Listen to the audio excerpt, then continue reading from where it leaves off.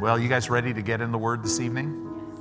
We're talking about walking in the life of God. And when we talk about life of God, we're talking about the Greek word that Jesus used. It's the Greek word Zoe, Z-O-E, the very eternal life and nature of God. You know, as we said last week, as we started this series, we talk about the life of God, but very few people walk in a depth of the revelation of it. And we're going to look at that. We're going to really get in it. This is week 2, but we're defining the life of God. So turn in your Bibles to John chapter 1. John chapter 1, verse 1. And we're just going to jump right in. Praise God. Hallelujah. In John 1:1 it says, "In the beginning was the Word." The Word. That means the Logos, L-O-G-O-S, the divine expression. And the Word was with God. In other words, the Word was with God. It was pros, that's the Greek word, was face to face with God. And the Word was God, forever telling us that you cannot separate God from His Word, right? You cannot separate it. You know, I went to a Bible college called Rhema Bible Training Center. They call it Bible Training College now. Rhema.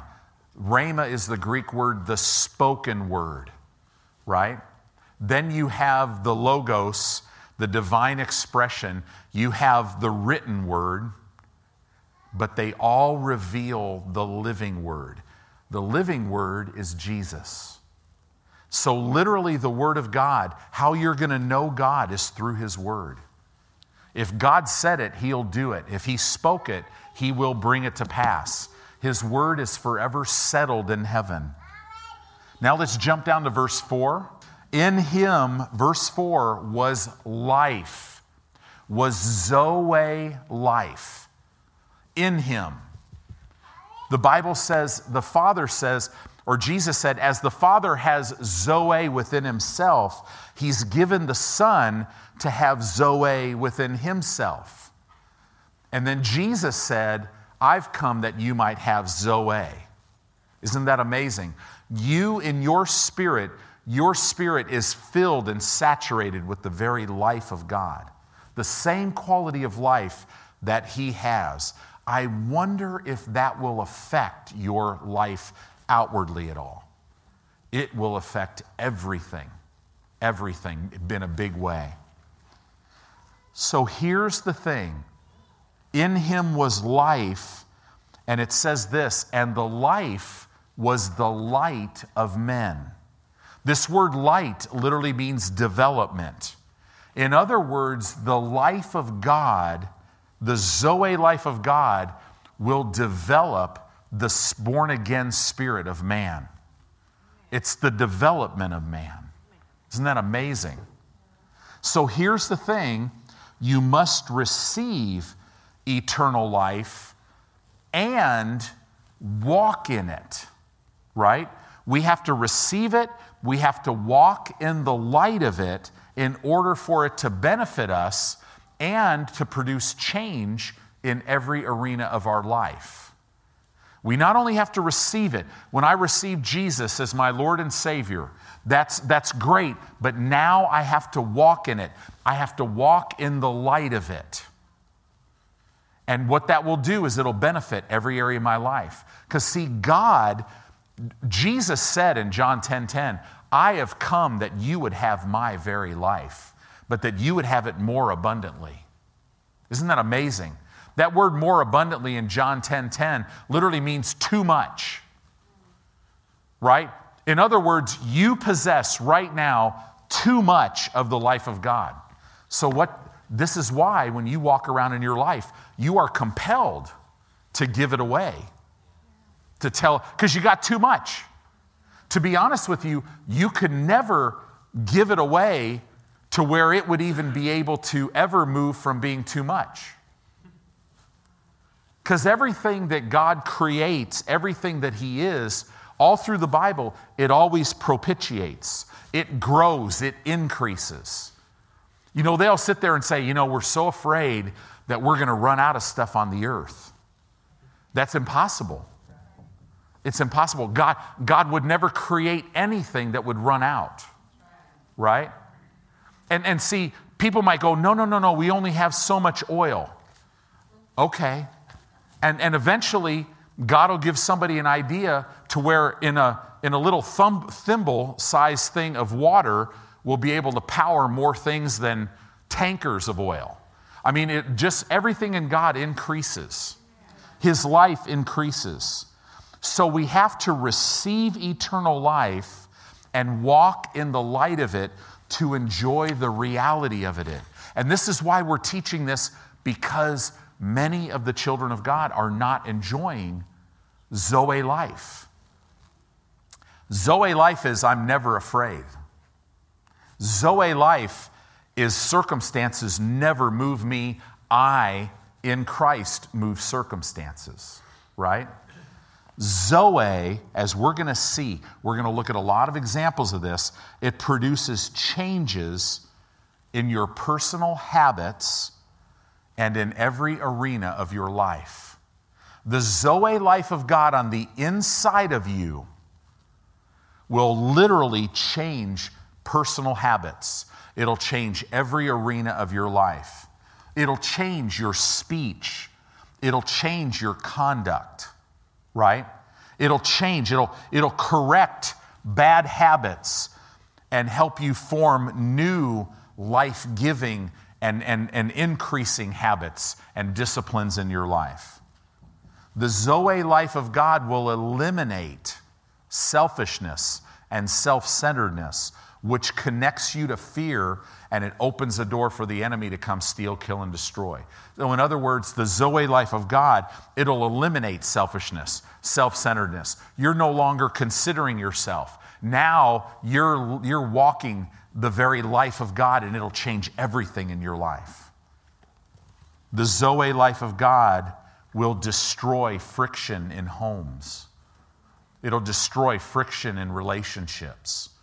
It'll bring life back to things. It'll heal wounds. It does all of these things.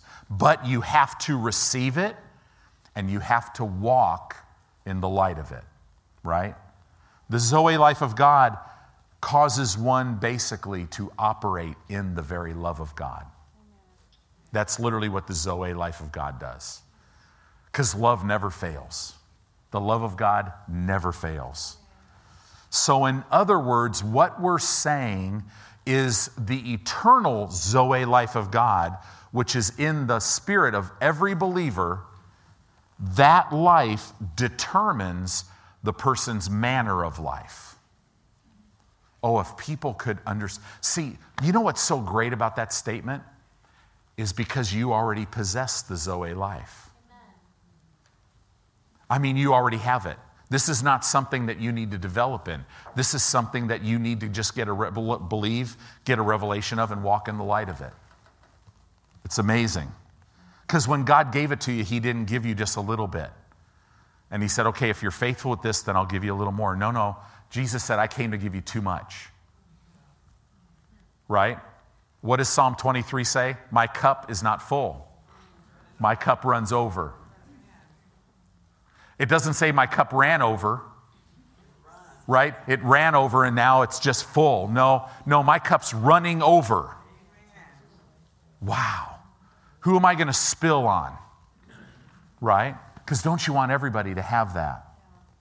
2 Corinthians chapter 4, in verse 10, it says this. This in verse 10 and 11 of chapter 4 of 2 Corinthians, it's real interesting. We're talking about how the Zoe life of God will affect your manner of life, your outward day-to-day life. It is about time that Christians, the peace of God that passes all understanding, that affect their natural life.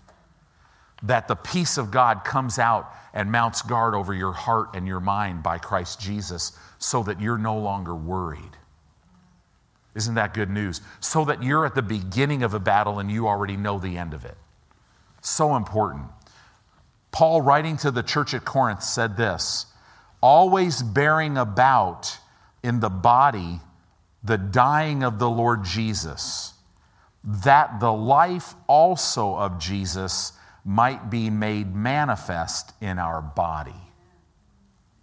Okay, verse 11, for we which live are always delivered unto death for Jesus' sake, that the life also of Jesus might be made manifest in our mortal flesh. What is he talking about without reading the whole context of that?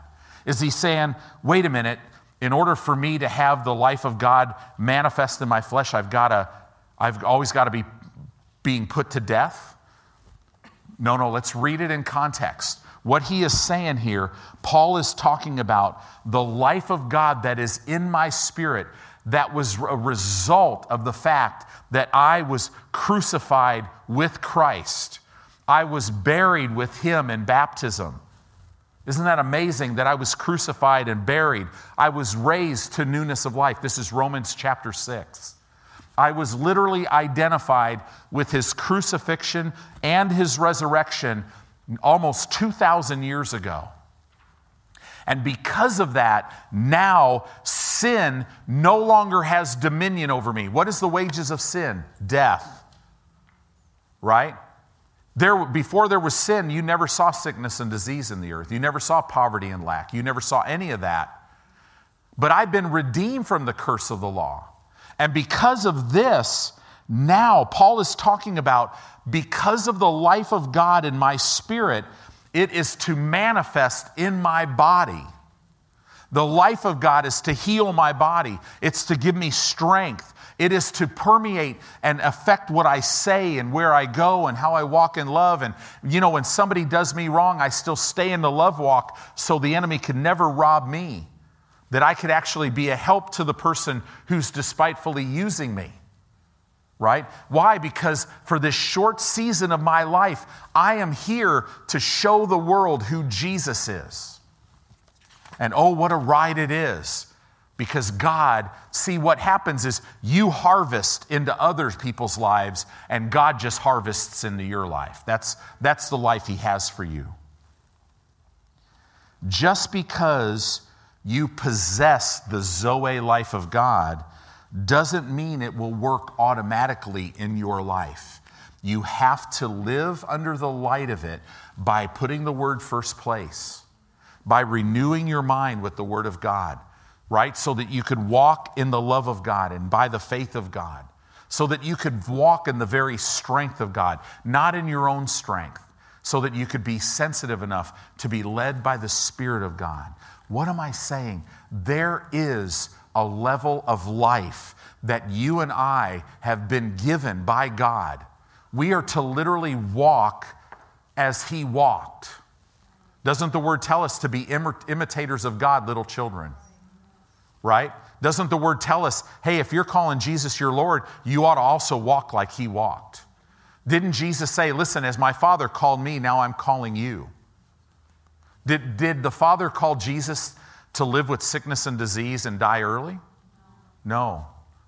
So is there any way that that's possibly the will of God for your life? No. Did Jesus ever walk in lack or poverty apart from being made poor on the cross so that we through his poverty might be made rich, might come into a full and abundant supply? See, Jesus' life, Jesus said, the works that I do, greater works than these will you do, because I'm going to the Father.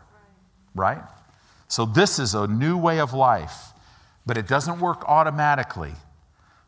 Zoe life is literally this. It is the nature of God, it is the eternal life of God, and it is the wisdom of God.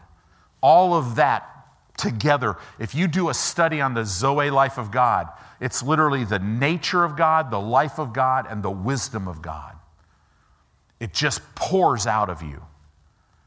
This word Zoe, it literally, all throughout the New Testament, as we said last week, it literally references the eternal divine life of God every time it's used. So if you look at the Gospel of John, the word life, Zoe, that word in that gospel, it acts like a key that will unlock the divine side of the plan of redemption to you. If you don't understand Zoe, you won't understand this God's plan of redemption. You'll never know the divine side of it, because redemption is all about God coming. Jesus came. He took upon himself flesh. He lived as a man. He died in your place. He took your life so you could have his life. So if you don't understand that word, you'll never understand the revelation of the divine side of the redemptive work of Christ. You'll never understand that. So, what was the biggest miracle that could ever happen to any of us? It's literally already happened. Receiving the Zoe life of God. Well, Pastor, you don't understand. I have sickness in my body. This is pretty serious. The biggest thing would be if I receive my healing. No. You've already had a bigger miracle in your life. Now, he's already provided healing for you. He'll move. He's a God of miracles. He's a healer. He's a provider. All that, but that will never be as great as the fact that you receive Zoe life. Satan does not want you to know that, because that makes him irrelevant in your life. Irrelevant in your life. Receiving eternal life. What is it? It is literally the God of heaven, your Father, imparting his very nature, his very substance, his very being into your human spirit. Isn't that amazing? That's what happened to you when you got saved. We talk about, the purpose of our church, reaching people, changing lives. We're all about, we want to reach as many people for Christ as we possibly can, and then we want to help them grow up. But growing up is not getting more of God, it's growing in the revelation of what you've been given the day you got born again. The Bible says whoever is born of God overcomes the world system. And this is the victory that overcomes the world system. It's our faith. We simply believe what the word says. Isn't that good news? Wow. In verse 14 of John chapter 1, he makes a wonderful statement. So you go verse 1, verse 2, you go all the way down. But in verse 14, it really gives the definition of everything. In verse 1, it says, in the beginning was the Word was with God, and the Word was God, right? But then if you jump down to verse 14, it says, and the Word, what? Was made flesh. In the Greek language, it means the Word of God, Jesus, took upon himself flesh. Why? To operate legally, to come die for us, he had to take the form of a man. The Word was made flesh and dwelt among us. It says here, and we beheld his glory, the glory as of the only begotten of the Father.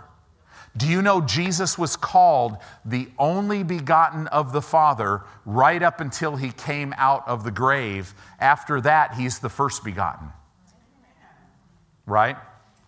The only begotten of the Father. What does that mean? Full of grace and full of truth. That's who you are now in him. You were created in Christ Jesus.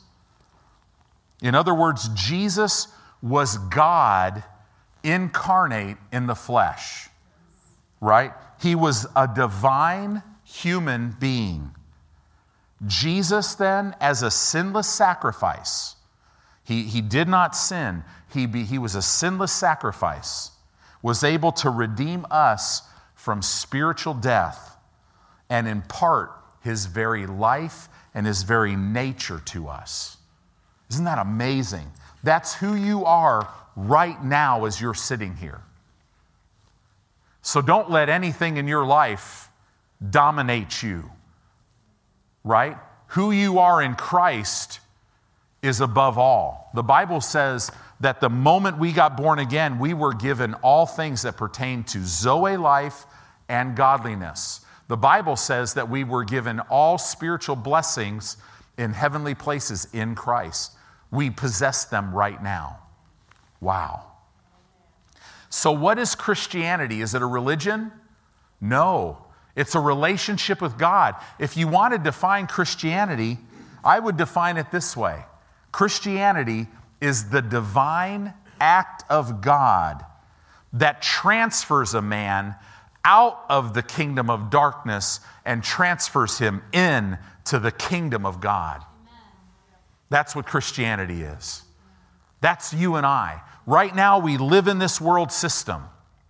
This has been an interesting year living in the world system, right? But we live in it in the kingdom of God. So we're free. There's no lack in the kingdom. There's no sickness and disease in the kingdom. There's no poverty and lack in the kingdom. There's no depression in the kingdom. So why do we deal with that? We just have to see the progression's different. In the Old Testament, God said, listen, they weren't his children. They literally were servants of God. And God says, if you guys will do what I say, because I cut covenant over here with Abraham and Moses, if you'll do what I say, I have a legal right to kind of put you under an umbrella so that you can walk in a blessing. If you'll do this, then I'm able to do this for you.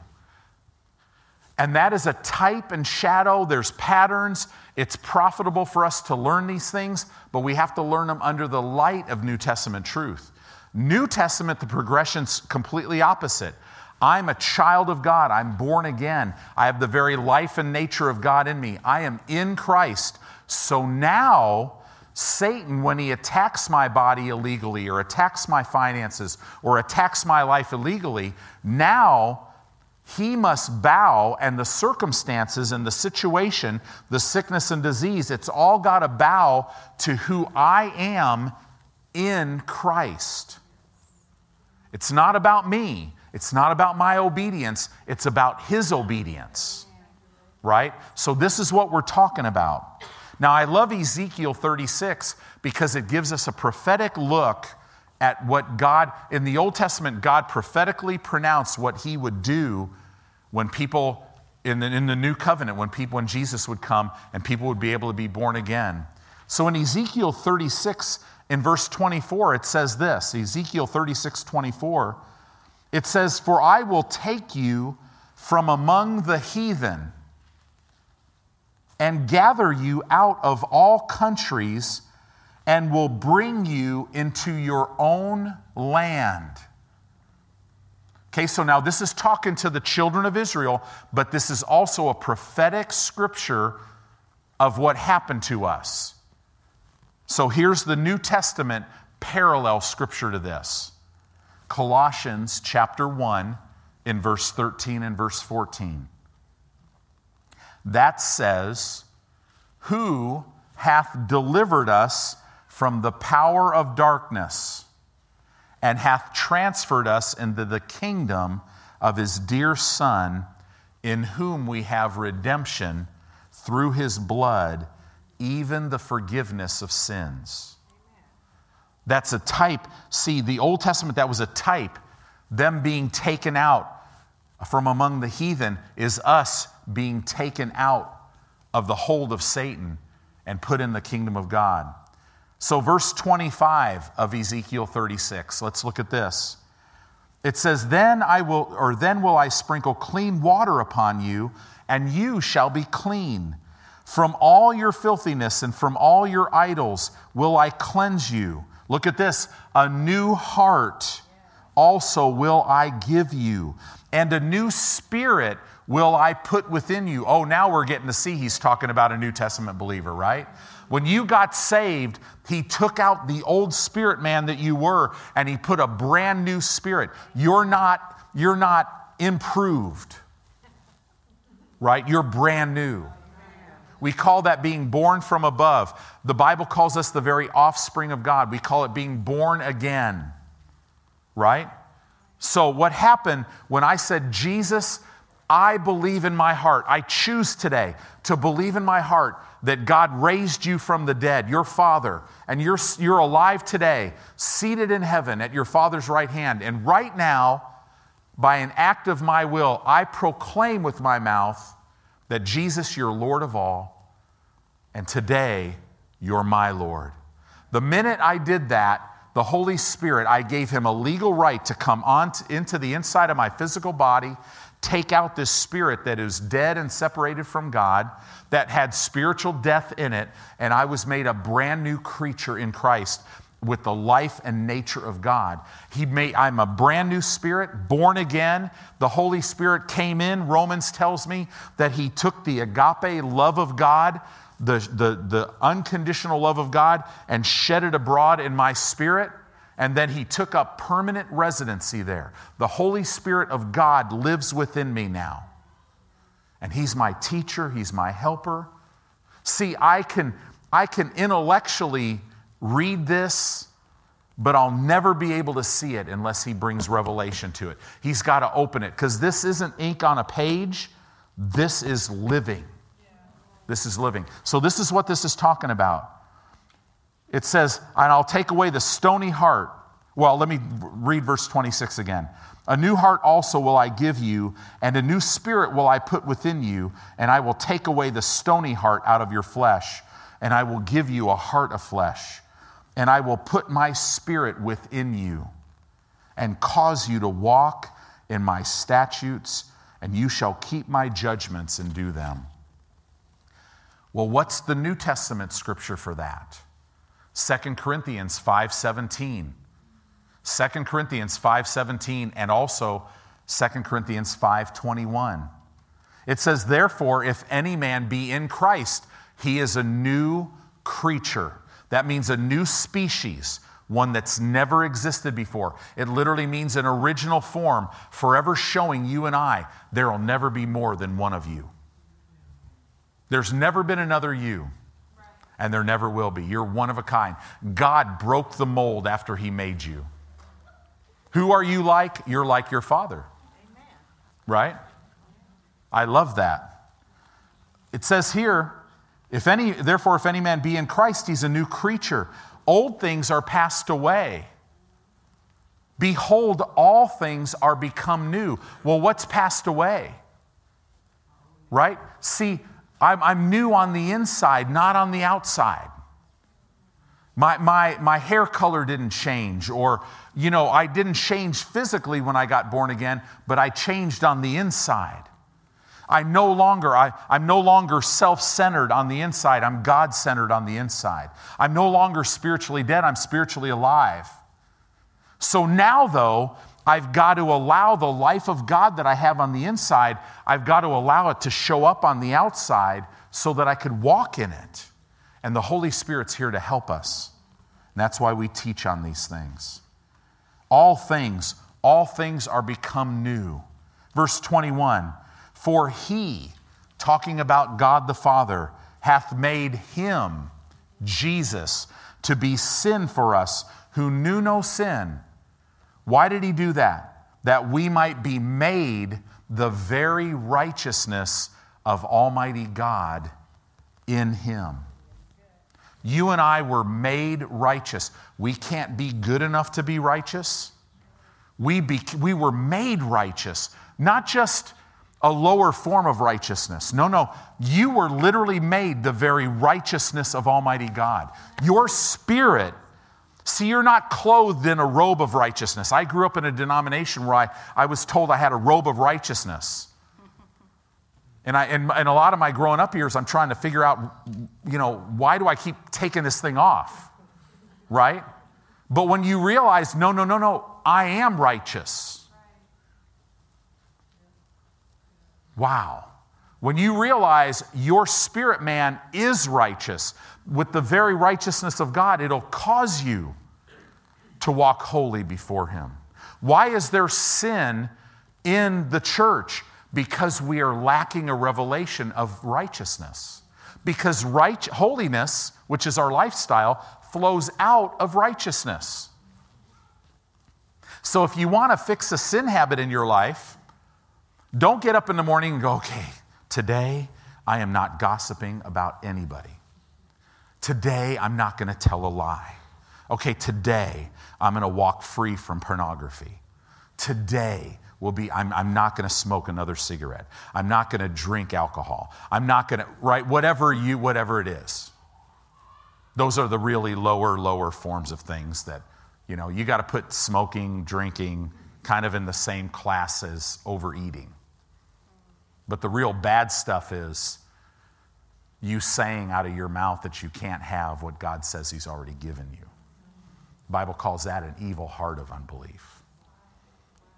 You walking around all day going, shame on me, I'm just a dirty this. Oh, you are. So what you're doing is you're slapping Jesus in the face and saying, what you did for me was not enough. So instead of trying to overcome the sin habit, meditate on the word of what it says on how you've been made the righteousness of God. All of Paul's writings, the Judaizers hated him because they're like, man, this guy's giving you a license to sin. No. No, Paul was giving them a way out of sin.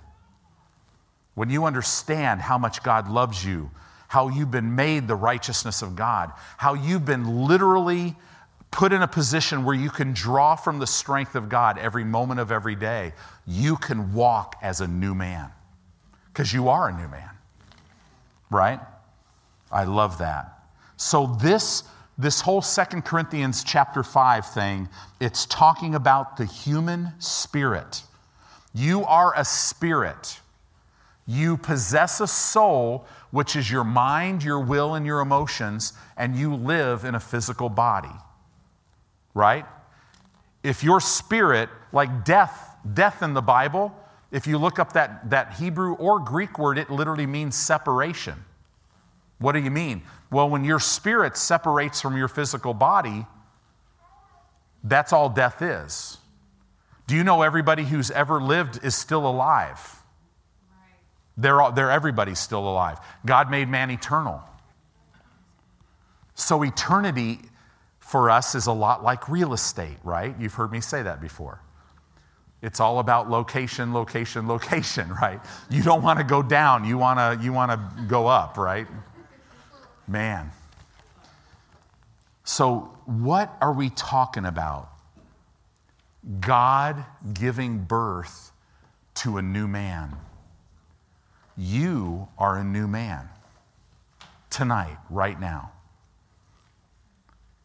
No shame, no guilt, no condemnation, as if sin never existed in your life. The Bible says your spirit man is made new day by day. You could translate that moment by moment, right?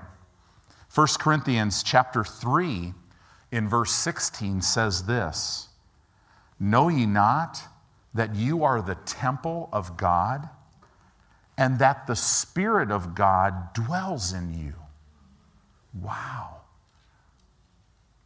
See, nothing can separate you from his love. Nothing can separate you from him because he dwells in you.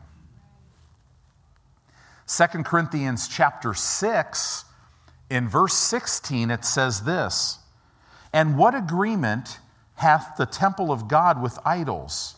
For you are the temple of the living God, as God hath said, I will dwell in them and walk in them, and I will be their God, and they shall be my people.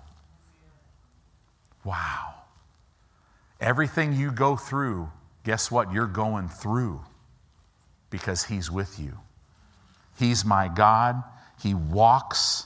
He dwells in me. I love that. 1 Corinthians chapter 6 and verse 17 says this. Now this gets really good. But he that is joined to the Lord, 1 Corinthians 6:17, he that is joined unto the Lord is one spirit. What? Boy, that'll tilt you. One? Well, didn't Jesus pray, Father, that they may be one, even as we are one? Wow, one spirit. So in other words, the Word of God is telling us that this union with Jesus bestows upon us all of the authority that Adam lost. it got it all back. So now, when Jesus came out of the grave, he said this, all authority in heaven and on earth has been given to me. And now you go in my name. Literally, he gave us the power of attorney to use his name. Wherever his name is, that's where he is. In other words, we have been given this all authority. So when you go to God and say, Lord, man, you got to get the devil out of my life, he's going to look at you and go, you do it. I already did my part. So now you do it. Didn't he say that to Paul? Come on, Jesus, are you kidding me? Man, everywhere I go, you got to take this thorn in my flesh, this messenger of Satan. You got to get him out of my life. I mean, they think I'm God one minute, the next minute they're stoning me. They're throwing me in prison. They're doing this. You have got to get this thorn out of my life. What does God say to him? No, my grace is sufficient for you. Paul figured that out. He got a revelation of that, and he says, oh man, so I choose to glory in my weakness, because when I am weak, then that's when I'm strong, because his strength is made perfect in my weakness. See, if you're carrying the care tonight, God can't carry it. And he wants to carry it. He wants you to rest. He wants you to go home tonight and have the best night's sleep you've ever had. He wants you to sleep and rest on the outside. Why? Because you're resting on the inside. Cease from your own works. You're not trying to be. You already are. So now, because of who you are in Christ, because of who he is in you, that'll change everything. In other words, his life will change your manner of life. It'll change every arena of your life. That's why we're talking about this. I love this. Everything Adam and Eve lost, we got back. This is why it says in Romans 5:17. In Romans 5:17 it says, for if by one man's offense death reigned. That means death had full and superior dominion by the one, talking about Adam. It says much more, and this Greek phrase, so much more, you can't even compare. Much more, they which will receive the abundance of grace. Notice it doesn't say they which God gives. It says they which receive. You know why? Because God gives it to everyone. He's holding it out to every human being that ever lived, is living, or will ever live. They which receive, that word receive literally means to take hold of. They that take hold of and continue in the abundance of grace and the gift. See, the gift of righteousness won't do anybody any good if you don't receive it. Right? My wife and my daughter just had a birthday. And man, I got them some gifts for their birthday. They would not have enjoyed them if they were still sitting on the counter, right? They wouldn't even know what they were. They wouldn't enjoy them. And that's what people are doing. Christians are going, I'm just this, ridiculous mess. And Satan's like, yeah, let me remind you of some of the things you've done, right? Let me fill in some blanks, all your failures. But God's up there going, no, you're a world overcomer. You're brand new. But you have to receive the gift of righteousness. You got to get born again to walk in all this stuff. I love that. Everyone who is born again has received the very life of God. Look at what it says here. They which receive the abundance of grace and the gift of righteousness shall reign in life. That word life is Zoe. They will have full and superior dominion as they walk in the life of God that was given to them. One translation says that they will reign as kings in life. If you're not reigning as a king in life tonight, get excited, because that's God's will for your life. That's God's will. the Word of God, the Zoe life of God, the grace of God, I'm telling you, God watches over His Word to perform it. It will change every circumstance and every situation in your life. Don't look at your life today and think your future's set. No. Anything you've done to mess up your future, listen, don't worry about that. You didn't mess up your future. The only way you could mess up your future is if you decide not to have ears to hear and just still keep doing the same thing. No, give yourself a break and let the life of God fix things.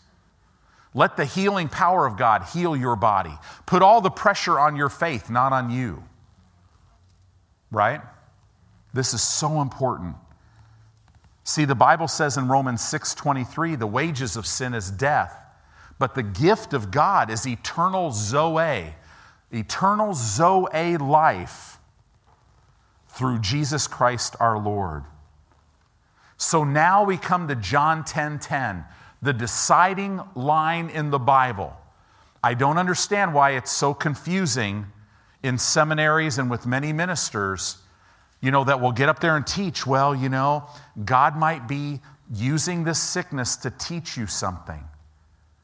It's like, are you kidding me? Can you show me even one scripture that will tell me that God will use sickness, He'll put it on me or He'll allow it to teach me something? There's not one. The Bible does say He uses the Word to teach His children. I mean, that's in there, right? So we gotta get past this. This is real simple. I love it. It's real easy for me. It's the dividing line.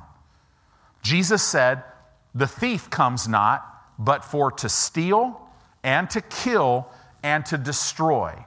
So if it steals, if it kills, if it destroys, it is from the thief.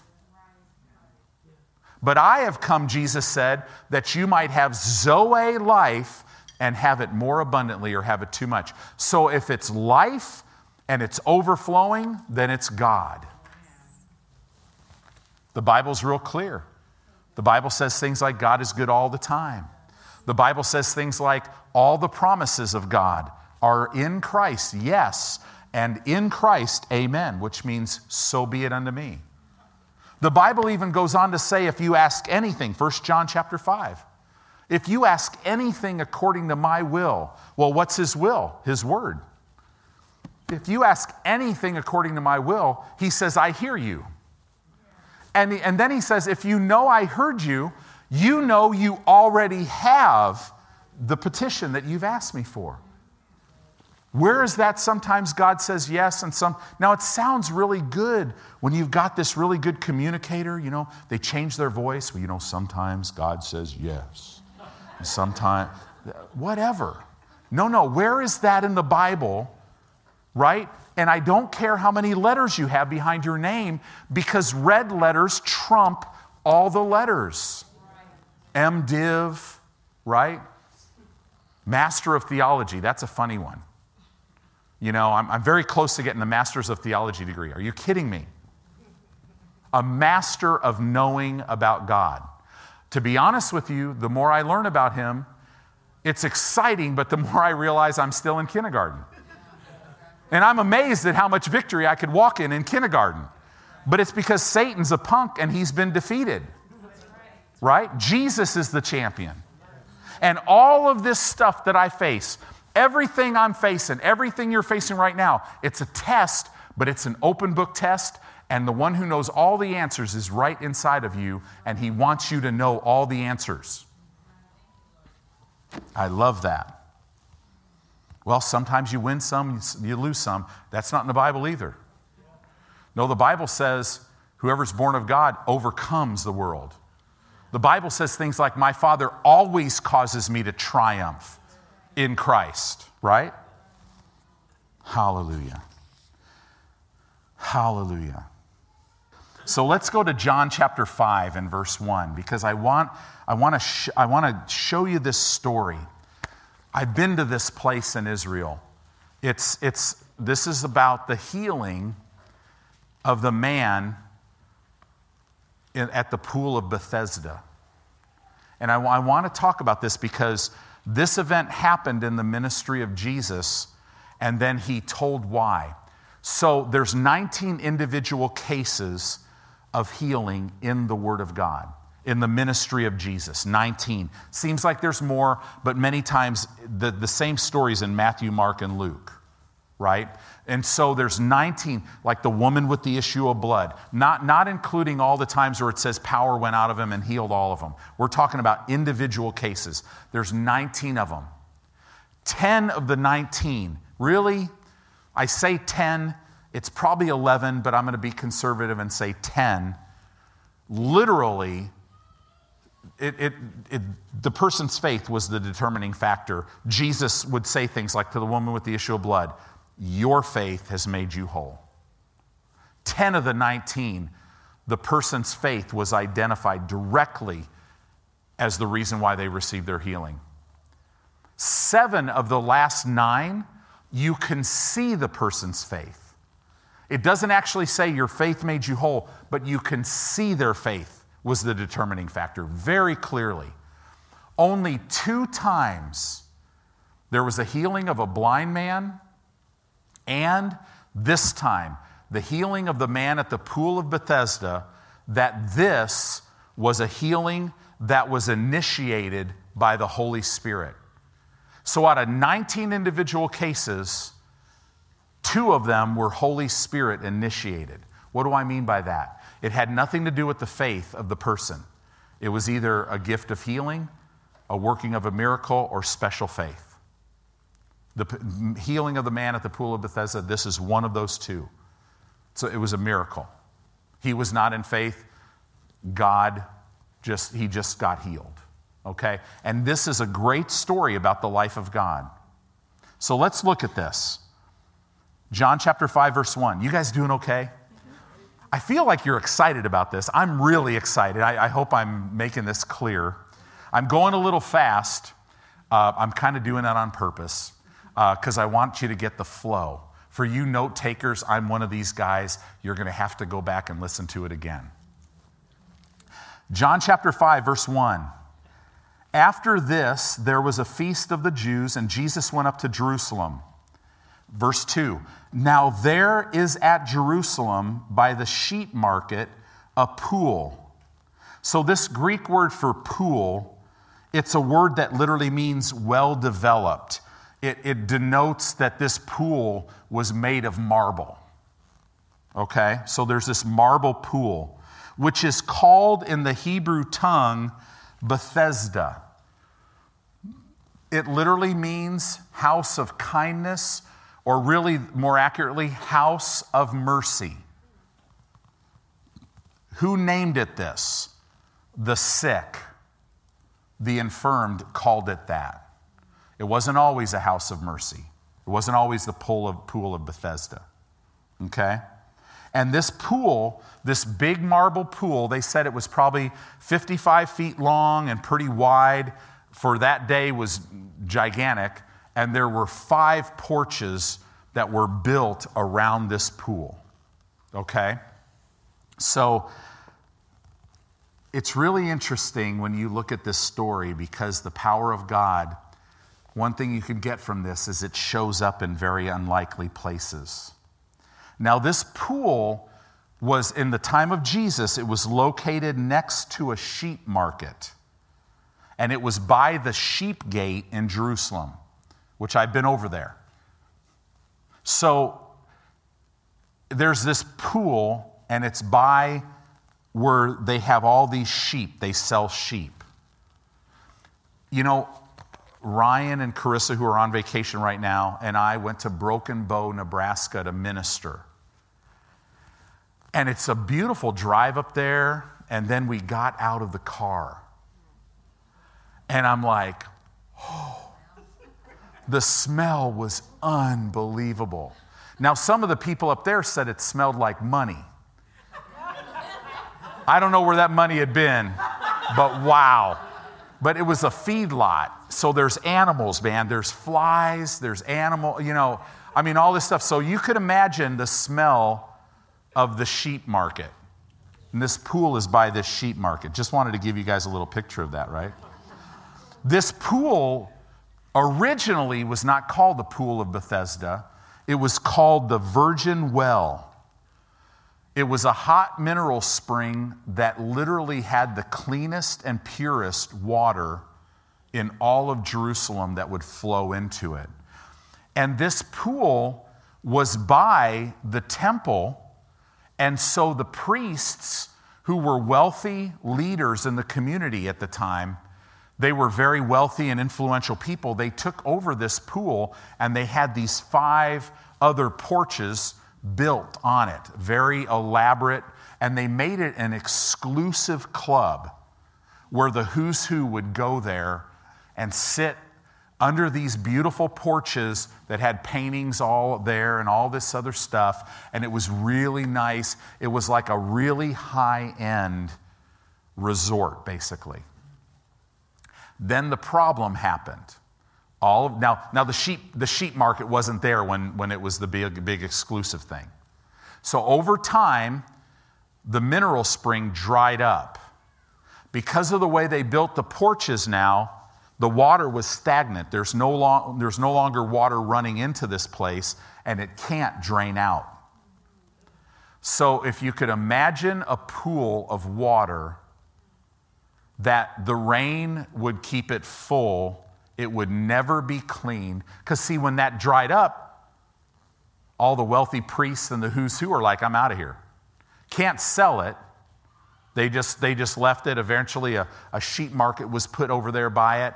And eventually, it was known that an angel would come down. And we'll see it in the story. And would do the waters. Now, when you read the story, it's almost like an angel would come down and kind of make the waters move a little bit. No, that's not what the Greek word is. I mean, I could just see this big angel just, it was like a tumult of water. So if you could imagine all these animals, the smell, the mosquitoes in stagnant water, the algae, it was green and brown, the mold, and the porches now, it became called the House of Mercy because when this angel would rough up the waters, the first one that would go into the pool would be healed. Right? So there's probably hundreds of very sick people laying under these porches out of the sun watching the water. So this is the story, right? So let's keep going. Let me see here. Verse 3. Well, I should say this.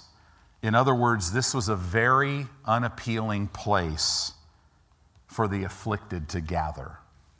These were the people that were given no hope. They shouldn't have even been there. And they're laying around. Verse 3, it says, in these lay a great multitude.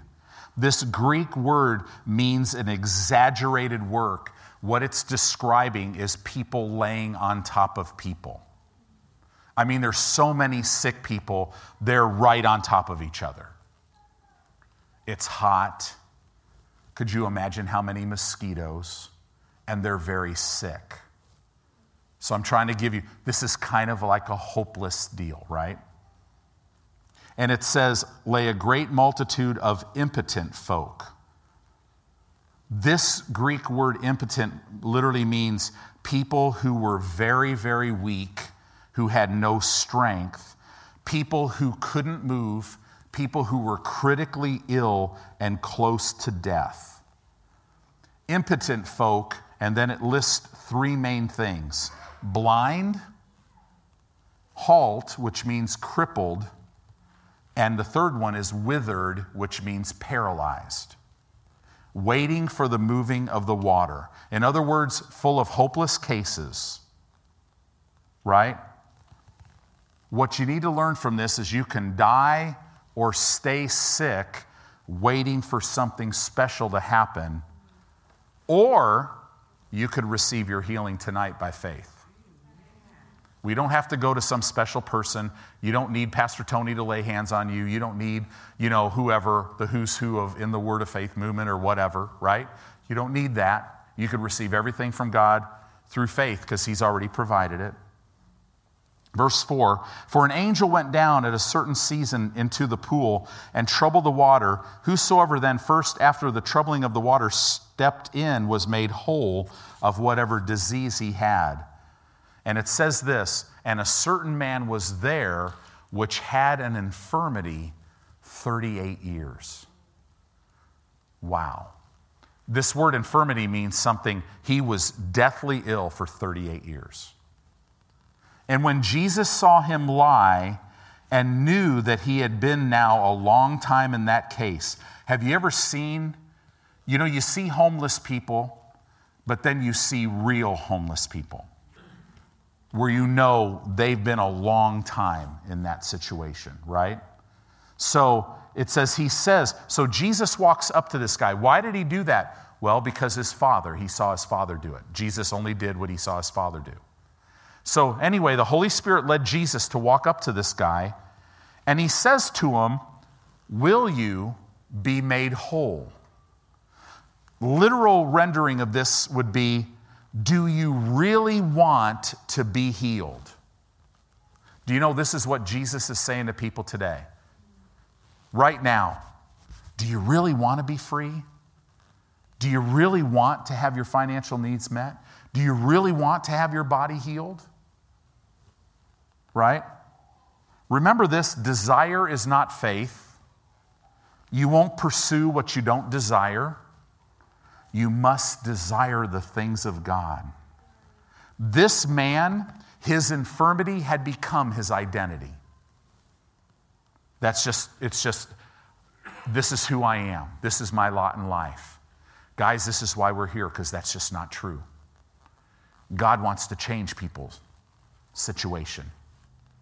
Verse 7, the impotent man answered him, Sir, I have no man when the water is troubled to put me in the pool, but while I am coming, another steps down before me. So Jesus asks him a direct question. Do you really want to be healed? But the man doesn't give Jesus a direct answer. See, the man completely believed that the lack of someone to help him was the reason why he could not get healed. And that's where people get. But Jesus saw past that, and he saw the man's heart. And now this is a lesson for all of you as ministers. Jesus didn't respond to the man's confused answer. Jesus responded to his heart. When you minister to people, they might have their story, but no, you're a child of God. The Holy Spirit will be ministering through you to go right to the heart of the matter every time. Wow, John, you live there, don't you, at the Med Center? Yeah. How many people have you led to Christ at the end of their life? Yeah, amazing. So look at this. He saw the man's heart. I'm going a little long. I just need just a few more minutes. Can you give me 2 minutes? 2, 4, 6, 8, 10. Oh man, okay. Lock the door. No, I'm just teasing. I'll get you out of here soon. Verse 8. Jesus saith unto him, Rise, take up your bed, and walk. Now, that's a little vague, but this is in the commanded tense in the Greek. So basically, while the guy's going, well, I just don't have anybody, Jesus would have interrupted him, right? So can you, sweetie, Sarah, can you start talking to me? Just start talking. Hey, what's up? Rise up and walk. That's what he would have done. He would have completely interrupted the guy, right? Rise, take up your bed, and walk. Thank you. So he would have interrupted him, and immediately the man, now look at this, remember, it was not on the faith of the guy. Immediately the man was made whole. And then he took up his bed and walked, and on the same day was the Sabbath. Oh, Jesus, why do you keep doing this to yourself, right? So So here we got verse 10. The Jews, now think about it. This guy was sick for 38 years. Maybe he was there for 38 years. The Jews therefore said unto him that was cured. So they see this guy whole. Could you imagine? Could you imagine? We have somebody in the church who's heavily crippled, and all of a sudden, you see them in Hy-Vee, walking around. Yeah, I just came from the gym. You would be so happy, but religious people aren't. So they see this guy, and they say to him, it is the Sabbath day.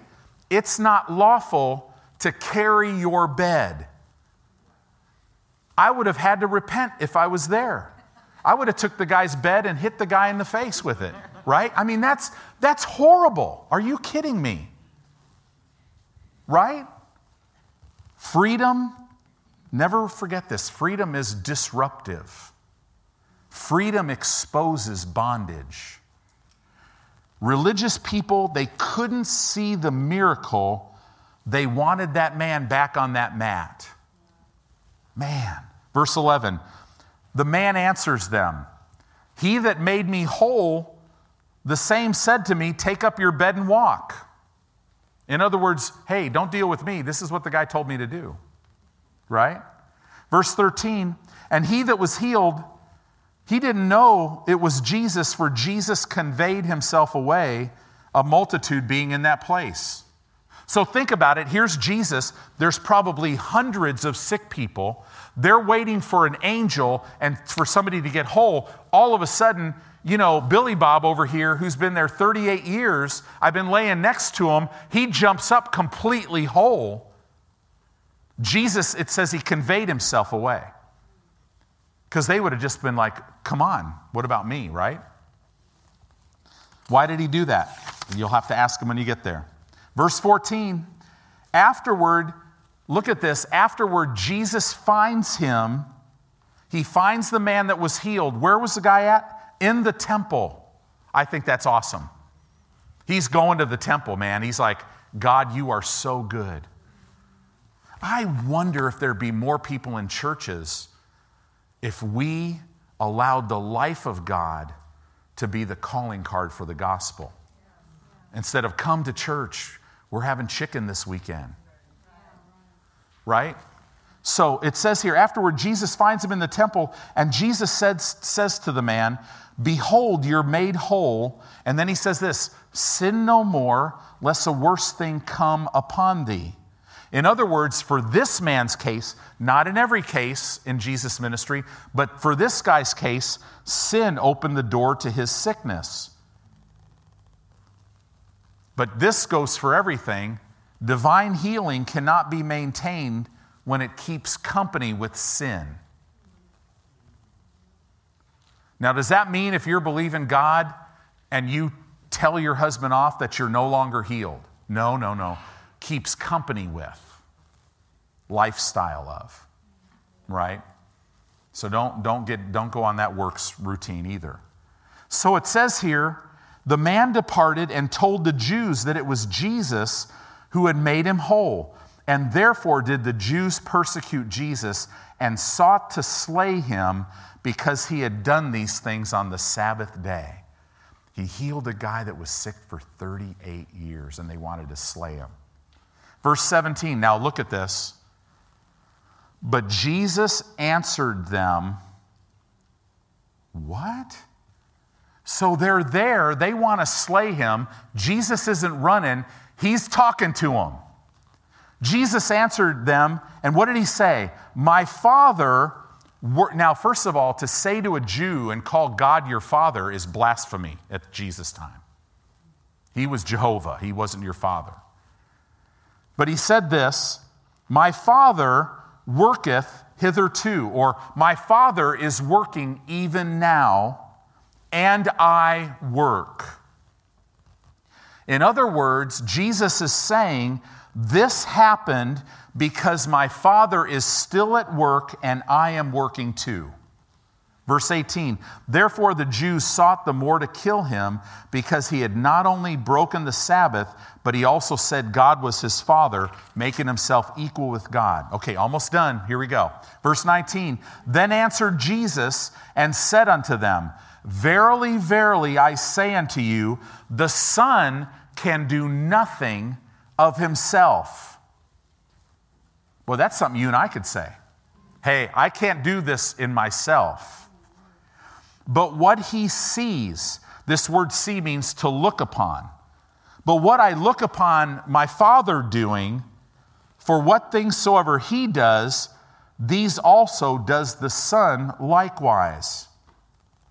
In other words, he's saying, listen, guys, the only thing I could do is what I look upon my Father doing.